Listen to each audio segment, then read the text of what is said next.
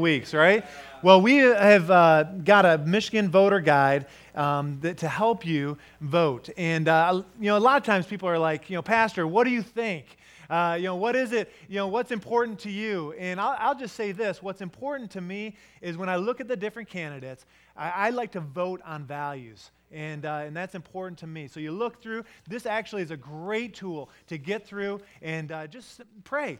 Ask the Lord to lead you. And we know that Jesus is in control. He's the one that puts people in authority. And no matter what happens in the White House, we know that God is still on the throne. But we have a part. And we want you to be praying. We want you to vote. And we want you to be informed in that process. And so make sure you take advantage of that. We've got those in the lobby. Amen.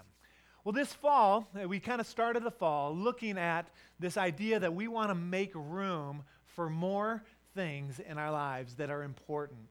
We started off looking at prayer and saying that is a core value of ours, and we understand that nothing, everyone say nothing, nothing of eternal significance happens without prayer, right? And so we said, boy, we want to be a praying church. And we've been praying on Wednesday nights. In fact, I've been saying that on Wednesdays at 7 o'clock, that is the most important meeting of the week. And I want to encourage each and every one of you to come out, participate with us.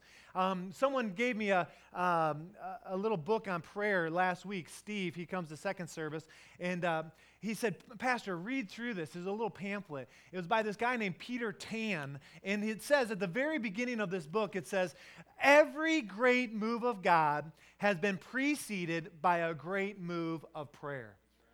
And it's true. You look at revivals, you look at when God has moved, the Great Awakening, people were on their knees, they were praying, asking God to move. And that's what we're doing as a church. We're saying, God, help us, God, move in our hearts and move in this church and move in our community and move across the globe. Amen? And so we said, Lord, help us to make room for more prayer in our lives. The second thing we looked at was God's Word, saying, man, we need a word from the Lord.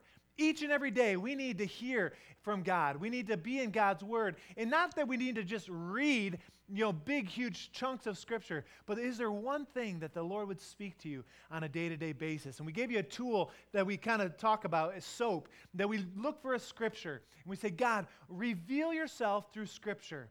And then we look at it and we say, okay, what's the observation here? In the context, what's the history of this verse? What's happening in this Bible story? And then we say, okay, how does it apply to our lives? And then we pray about it. And we can use this in a journaling fashion. We did that a few weeks ago if you were here. We took the time to say, okay, God, where in our lives are we asking you to move in our hearts, in our lives? Is it in finances, or is it with addiction, or is it with salvation, or is it with a healing? And we look for scriptures that will be meaningful to us, and we say, okay, what's the observation? How does it apply? And then we write out a prayer, and it's a really powerful, powerful tool. We want to encourage you to continue to utilize that. Then we said, not only do we need room to make room for more prayer in God's Word, we said we need to make room for more worship. How many know we were created to worship God? You were created to worship God. And we looked at the story of King Ahab, and we looked at the New Testament church, how they tried to blend worship of idols with worship of Yahweh. And you cannot blend the world with God. And we need to make a line in the sand and say, we are going to serve God and serve God alone, and He is going to be our priority.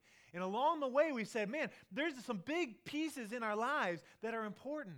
But we're not adding more to our lives. What we're said, we looked at the Stephen Covey principle, and we can put it up there, that if we have some big pieces in our lives, if we can put those in our bucket first, then we can add in a little sand or a little gravel and a little water to like the picture on the right. But if we try to put in the things that are less significant, those things that are not a priority in our lives first, and then we try to put these big pieces in, what happens? We run out of room, don't we? And so we talked about prioritizing. And sometimes in this we say, okay, there's some good things in our lives, but we need to eliminate those good things for what's best in our lives. Sometimes we need to give up something that we love for what we love even more. And then last week, we looked at making room for more fellowship. And many of you were here. If you weren't, we said that last week, we said fellowship is not just a good idea. It's not just an option that we have. Fellowship is a biblical mandate for the church, that we are called to be one, John 17. And the key that we walked away last week saying was that there is no discipleship, say it with me, without relationship.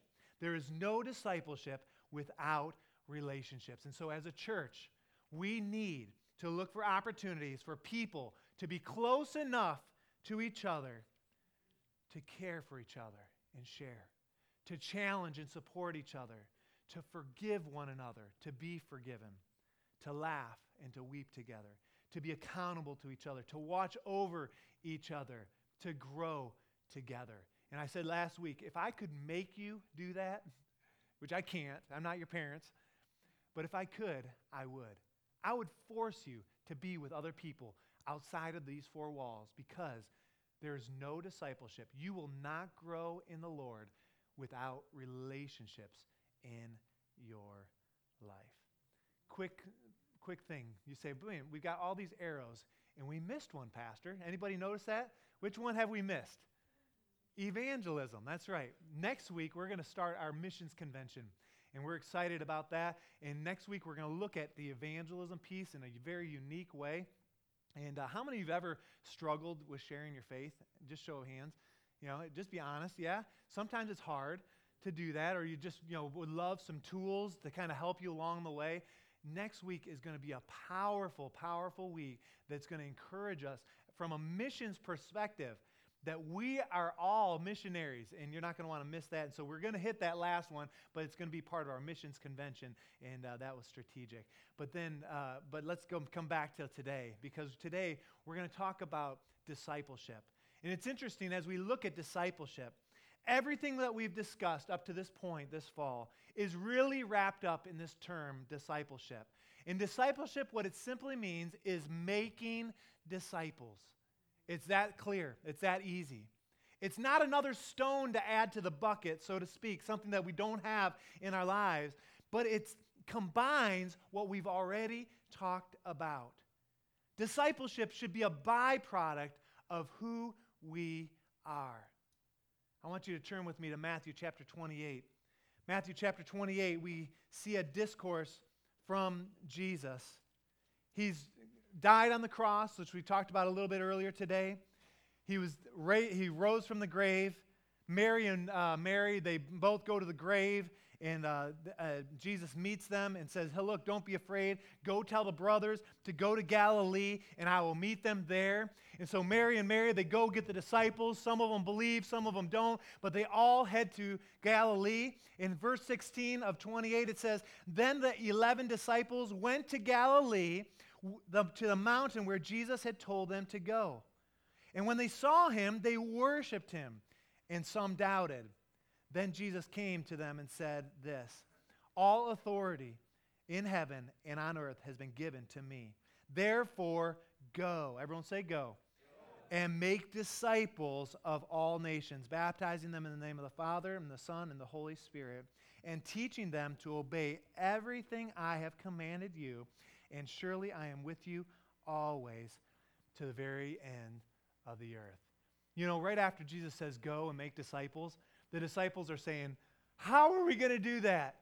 And Jesus promises right there. He says, "Surely I will be with you always, even to the very ends of the earth." Today we're going to talk about making room for more discipleship. Let's pray. Lord, your word is powerful.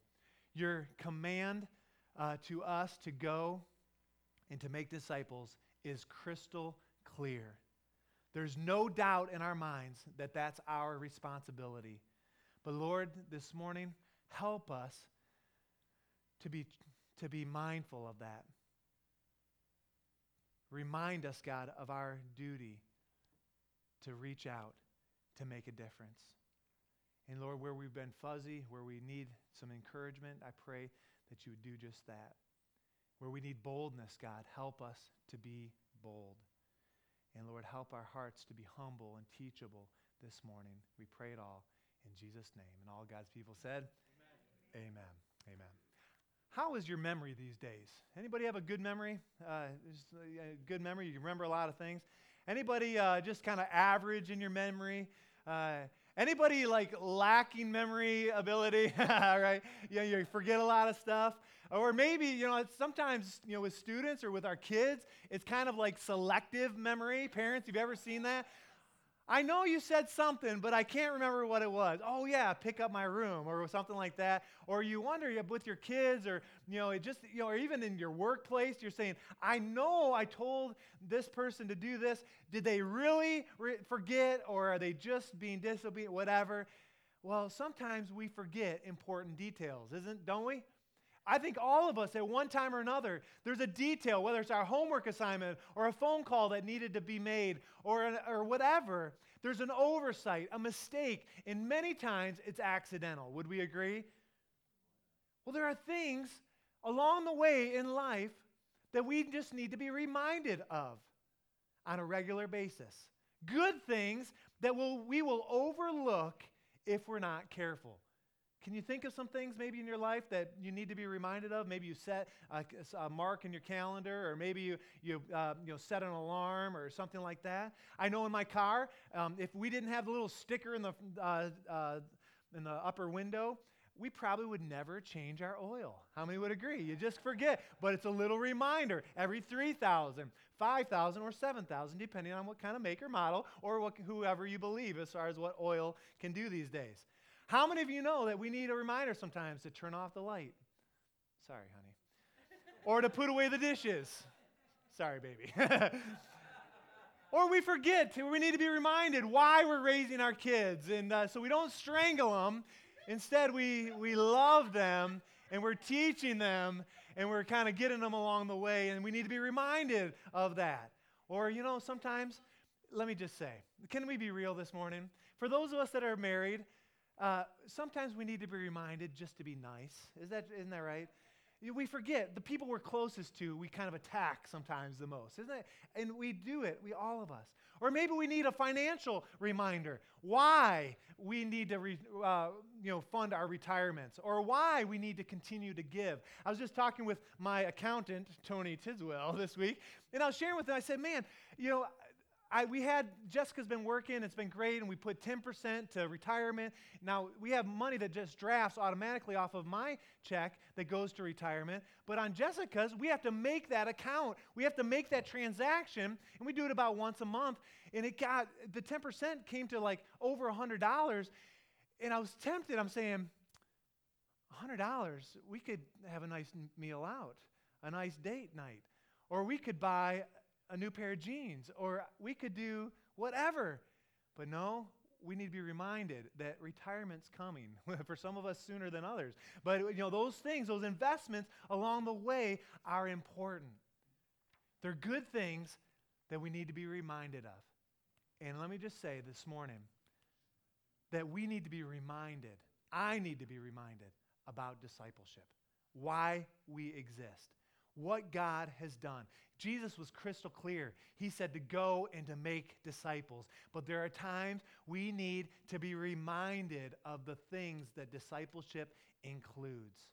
I read an article a couple weeks ago that was the top 10 things that I need to know about discipleship by a guy named Mark Howell. I don't know who that is, but it came in as an article. And it got me thinking.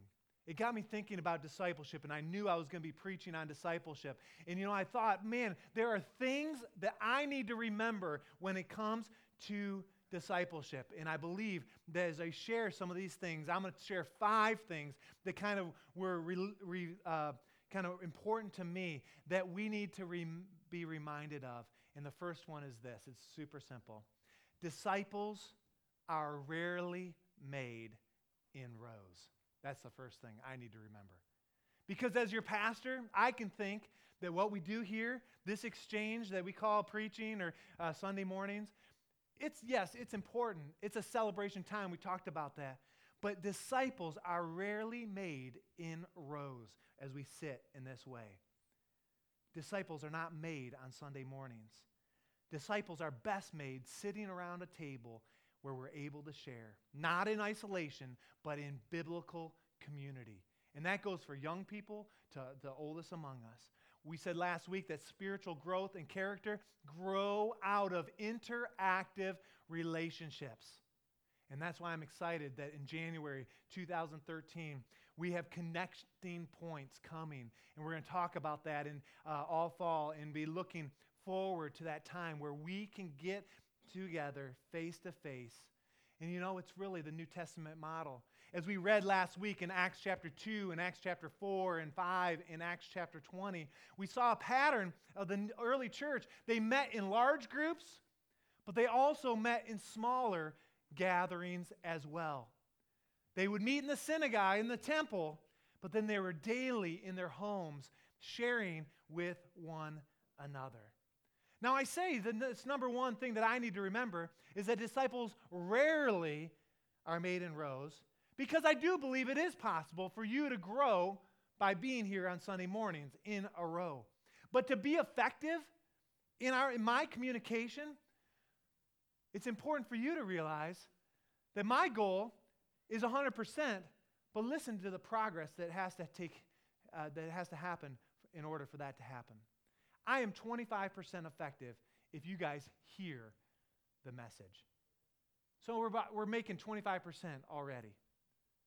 50% effective if you understand what I say.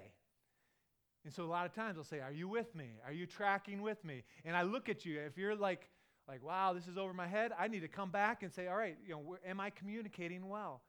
It's important. Do you understand? I will be 75% effective if I can get you to apply what we talk about. We talked about that a couple weeks ago with God's Word. If we can put those words, those nuggets of truth into action, and if I can get you to apply that, but I am not 100% effective in this style until you can reproduce what we talk about on Sunday mornings. Does that make sense? That's the discipleship process, is that we are reproducing what we talk about here. So number one, disciples are rarely made in rows. Number two, I love this. Real disciples make disciples. It's not rocket science. And what that means, and let me just say, I'm about to step on some toes here, that if you are not actively making disciples, you are probably not, or potentially not, a disciple. Those are some hard words. Let that just sink in for a second. If you are not actively making disciples, you may not be a disciple, because real disciples make disciples. Turn with me to 1 Timothy chapter 4. Timothy and Paul is a great example that we can kind of look to. Timothy here is Paul's underling. He's someone that Paul has taken under his wing and is teaching. And chapter 4 is really a whole section on instruction to Timothy. And look what it says starting in verse 7. It says this, have nothing, he's talking to Timothy, have nothing to do with godless myths or old wives' tales. Rather, train yourself to be godly. Paul was saying to Timothy, he's saying, look, I've got you under my wing, and you're doing a great job. But he says, train yourself to be godly. For physical training is of some value, but godliness has value for all things, holding promise for both the present life and the life to come. Verse 9, this is a trustworthy saying that deserves full acceptance. And for this we labor and strive. He's saying, look, this is why we exist. This is why we live. This is why we share. That we have put our hope in a living God who the Savior is all men, and especially for those who believe. And then in verse 11, not only is he encouraging Timothy in these things to train himself, but then he says, command and teach these things. It's not enough for Timothy to learn from Paul, but Timothy needs to share as well. Don't let anyone look down on you because of your age, but set an example for the believers. Until I come, devote yourself to the public reading of Scripture and to preaching and to teaching. Do not neglect your gift. Verse 15, be diligent in these matters. Give yourself wholly to them, so that everyone may see your progress. Then he says, watch your doctrine closely, which is excellent advice.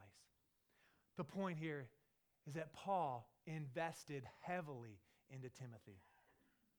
And let me say that everyone here, each of us, need a Paul in our lives. We need a mentor, a guide, a more mature believer to walk with. And we talked a little bit about that last week. We also not only need a Paul, but we also need a Timothy, someone that we can train, someone that we can invest in. And if we have those in our lives, we are modeling true biblical discipleship. And if we're not actively making disciples in that way, we have to question, okay, how am I doing? Real disciples make disciples. Number 3, you do not have to arrive before you begin making disciples. Everyone take a big breath and say, thank you, Jesus. You know, Paul was pretty candid about his struggles. I love it when Paul says, the things that I want to do, I don't do. The things that I don't want to do, I end up doing. And he's had this struggle. We know that Paul had a thorn in his flesh, and different people describe that as different things. But we know that Paul was candid in his struggles. Turn with me to Philippians chapter 3, just a couple pages before Timothy there. Chapter 3, Paul says, in verse 10, he says, I want to know Christ and the power of his resurrection and the fellowship of sharing in his suffering, becoming like him in death, so that somehow to attain the resurrection from the dead. Paul wanted to know Christ. He wanted a deep relationship with Jesus. But then listen to what it says in verse 12. He says, not that I have obtained all of this already, or have already been made perfect, but I press on to take hold of that which Christ took hold of me. Brothers, I do not consider myself yet to have taken hold of it, but one thing I do, forgetting what is behind and straining toward what is ahead, I press on toward the goal to win the prize for which God has called me heavenward in Christ Jesus. What I want you to see here is that Paul, he's saying, look, I want to know Christ. But he's saying, I do not have it all figured out. And I could stand before you as your pastor and say, I do not have it all figured out. And you can stand before your coworkers and before your family and say, I do not have it all figured out. But follow my example. Let's continue. But verse 15, all of us who are mature should take such a view of things. And if on some point you think differently, that too God will make clear to you. Only let us live up to what we have already obtained. Verse 17, this is where I meant to go. Join with others in following my examples, and take note of those who live according to the pattern we gave you. You know what? Paul was continually saying, look, I don't have it figured out, but follow my example. He had a Timothy in his life, or a Barnabas, or others, Lois, and the list could go on and on, of people that he invested in. But he didn't have it all figured out. You know, when we give our hearts to the Lord, we are justified, the Bible says. There's a fancy word, justification. It's a theological term that we sometimes talk about. It means that it's just as if we had never sinned. Justification. That happens at the moment of salvation. That Jesus, he forgives us and takes our sin as far as the east is from the west, and we have a clean slate. Our heart is clean. But then there's something else we talk about, sanctification. We'll talk about that in a minute in 1 Thessalonians. But it's the process of being holy. The process of getting to a place where we are more like Christ. And to get there, we need a Paul, someone in our life to look up to. And we also need to be sharing that with someone else. And you know what? I need, at times, to be reminded of that. And maybe this morning, you need to be reminded of that. that there are people around you that would love to invest in your life if you just asked them to. Or there are people that you could invest in if you just made yourself available. I needed to hear that this week, and I believe that you did too. You do not have to arrive before you make a disciple. Number 4, disciple making takes time. It just does. It's not an overnight process. You know, you may have heard this before, that sometimes we overestimate what we can accomplish in a year. You ever heard that? That, you know, as an organization, but we often underestimate what we can do in 10. Well, the fact is when it comes to disciple making, it is a process. It's a long-term commitment. 1 Thessalonians chapter 5, turn with me there. I love what it says in 1 Thessalonians. It says here, Paul is leaving his final instructions to the church of Thessalonica. Verse 12, let's look at it. It says, "Now we ask you, brothers, to respect those who work hard among you, who are over you in the Lord, and who have admonished you. Hold them in the highest regard in love because of their work. Live in peace with everyone. And we urge you, brothers, warn those who are idle, encourage the timid, help the weak, be patient with everyone. Make sure that nobody pays back wrong for wrong, but always try to be kind to each other and to everyone else." Now, these are some things that are important in our Christian walk. But when he's saying this, he's not saying do it all today or this week. And then he continues. He says, "Be joyful always. Pray continually. Give thanks in all circumstances. For this is God's will for you in Christ Jesus." Again, he's saying this is something we need to grow in. Verse 19, "Do not put out the Spirit's fire. Do not treat prophecies with contempt. Test everything. Hold on to what's good. Avoid every kind of evil." And then it says in verse 23, "May God himself, the God of peace, sanctify." There's that term of sanctification, the process of being holy. It's a process. It says, may God himself sanctify you through and through. May your whole spirit, soul, and body be kept blameless at the coming of the Lord Jesus Christ. It's a process. And the thing is, we are all in process. It's interesting that you cannot microwave a disciple. The process will not be hurried. Does that make sense? I read this week that a real disciple is always becoming more like Jesus. Think about your life. Does that reflect your circumstance? A real disciple is always becoming more like Jesus. It's what gives the disciple maker the opportunity to say, here's what the Lord is showing me right now. And this is important. That's what it is. And it walking with each other, saying, this is what God is speaking. This is what God is revealing to me. And the last one is not only are all these things important, but number 5, we are all, this includes every single one of us, given opportunities to invest in others. And we are to invest in others according to our own ability. Matthew 28:19 is crystal clear to go and to make disciples. We understand that.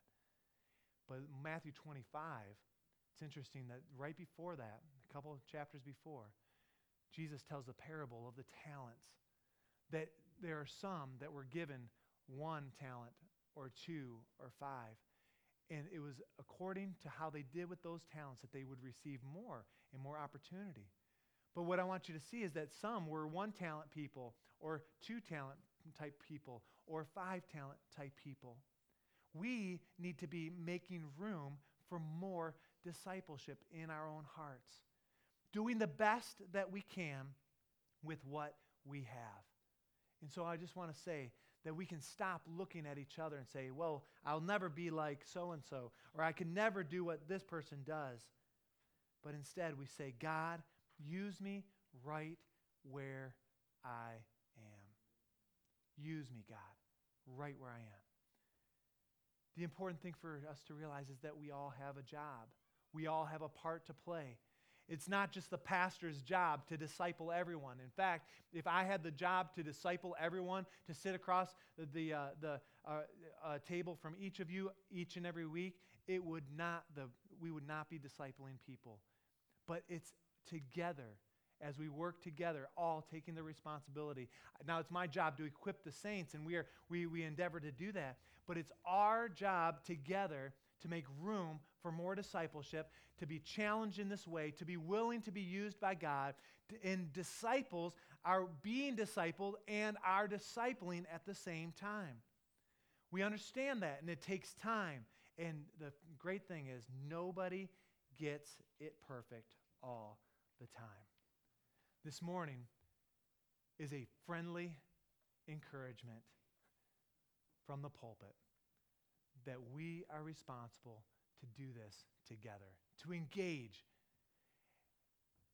And if you are saying, boy, that sounds good, but where do I start? Well, you start first with a relationship with Jesus. You start with surrendering your life to Christ. And we said last week that we don't want to just give you an opportunity for a relationship with Jesus, but we want to also provide a relationship with other believers, that there will be people committed to walk with you in the process. Last week, we had 3 people give their hearts to the Lord, rededicate their lives to Jesus. And this morning, it may be that you are here, you found yourself here, and you're away from the Lord, and you need that relationship to be renewed. Or you need, maybe for the first time in your life, that you would give your life to Jesus, that you would surrender. And we're going to give you that opportunity. But it's also quite possible that you are here and you say, well, I'm a believer. I've given my heart to the Lord. But man, I needed to be reminded that I need to be a disciple and I need to be discipling. And I would just wonder how many here this morning would say, boy, Pastor, it's my desire to be discipled or to be mentored. How many would just say, boy, that would be great in my life if I could look up to someone, if someone could keep tabs or to encourage me along the way? How many would think that would be helpful in your lives? Just, yeah. Well, let me just say, if that's true, then you need to seek that out. You need to ask. Someone last week, we did those surveys for the connecting points, which is coming. Someone said, I just like to be asked to do things. It makes me feel important. And let me just say, if you could identify 1 or 2 people in your life, in your sphere of influence, or maybe here at the church, that you would say, man, that person, if I could learn from them, I would benefit. I would be a better husband. I'd be a better wife. I'd be a better student. I'd be a better whatever because I'm being discipled. You know, a few months ago, at the turn of the year, coming into this year, I sat down with Pastor Pale, and I asked Pastor Pale, I said, Pastor, would you mentor me? Would you walk with me and give me some insight? He's been where I haven't been. He's a wonderful example and someone I can turn to. I needed that. And if your pastor needs that, you need that as well. We need people in our lives that we can turn to that will keep an eye on us, that will help walk with us and make us better. Isn't that the truth? But the second thing is that when we make room for discipleship, is that we all have abilities, we all have a gift set that God wants us to use.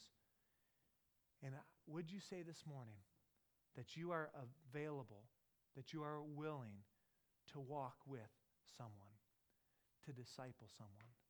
Because everyone needs a Paul, but we also need a Timothy, someone to be investing in. And I'll tell you, as we look at our lives, and we maybe think about a person or 2 in our lives, not only that we could learn from, but a couple people that we could bless or invest in, that is when life gets exciting. It's the truth. The times where I've been intentional, saying, boy, I'm going to walk with this person, or I'm going to have a relationship, or I'm going to get together with this person on a weekly basis for 6 months, or whatever the case might be, that is when life in our ministry and just our Christian walk really starts to sing. And I desire that for you. I desire for me. And we need to come to that point saying, God, I want to make more room in these areas for you to work in my life. With your head bowed and eyes closed this morning, if you are here this morning and you say, Pastor, boy, that discipleship sounds good, but I don't know where to start. Let me just say again, I said it a minute ago, that the discipleship process starts with surrendering your life to Jesus. And if you are here this morning and you do not have a relationship with Jesus, we want to offer that relationship to you. God's word says that if we confess our sins, he is faithful and just to forgive us, to cleanse us from all unrighteousness, from everything that we've ever done wrong. So it doesn't matter if you this morning feel like you are the worst sinner, the worst offender in the world. This morning, if you're away from Jesus and you surrender, you say, God, forgive me, come into my life, he promises to do just that. And as we examine our own hearts this morning and no one looking around, I'm wondering, is there anyone this morning that would say, Pastor, that's where I am today. I need Jesus to forgive me of all my sins, to come into my life, whether to come in for the first time or to rededicate, to say, I'm going to refocus. Anyone at all? Looking all around. Yeah, thank you. Praise the Lord. We got one gentleman that raised his hands. I'm not going to embarrass him. We'll talk after. But that's incredible. God is moving. Now, those that are here that are believers, would you take a moment to examine in your heart and ask God just for a moment to strengthen a desire to be discipled, to be mentored? And if that's where you are today, you're saying, boy, I could really benefit from that sort of relationship, a Paul type in my life. Would you slip up your hand where you are? Just as saying, boy, that would be incredible in my life. Yeah, lots of hands going up. Sure. And then would you consider the other side of that? Is that you're saying, God, I would be willing to be a Timothy to someone as well, to walk with someone, to invest my life into someone.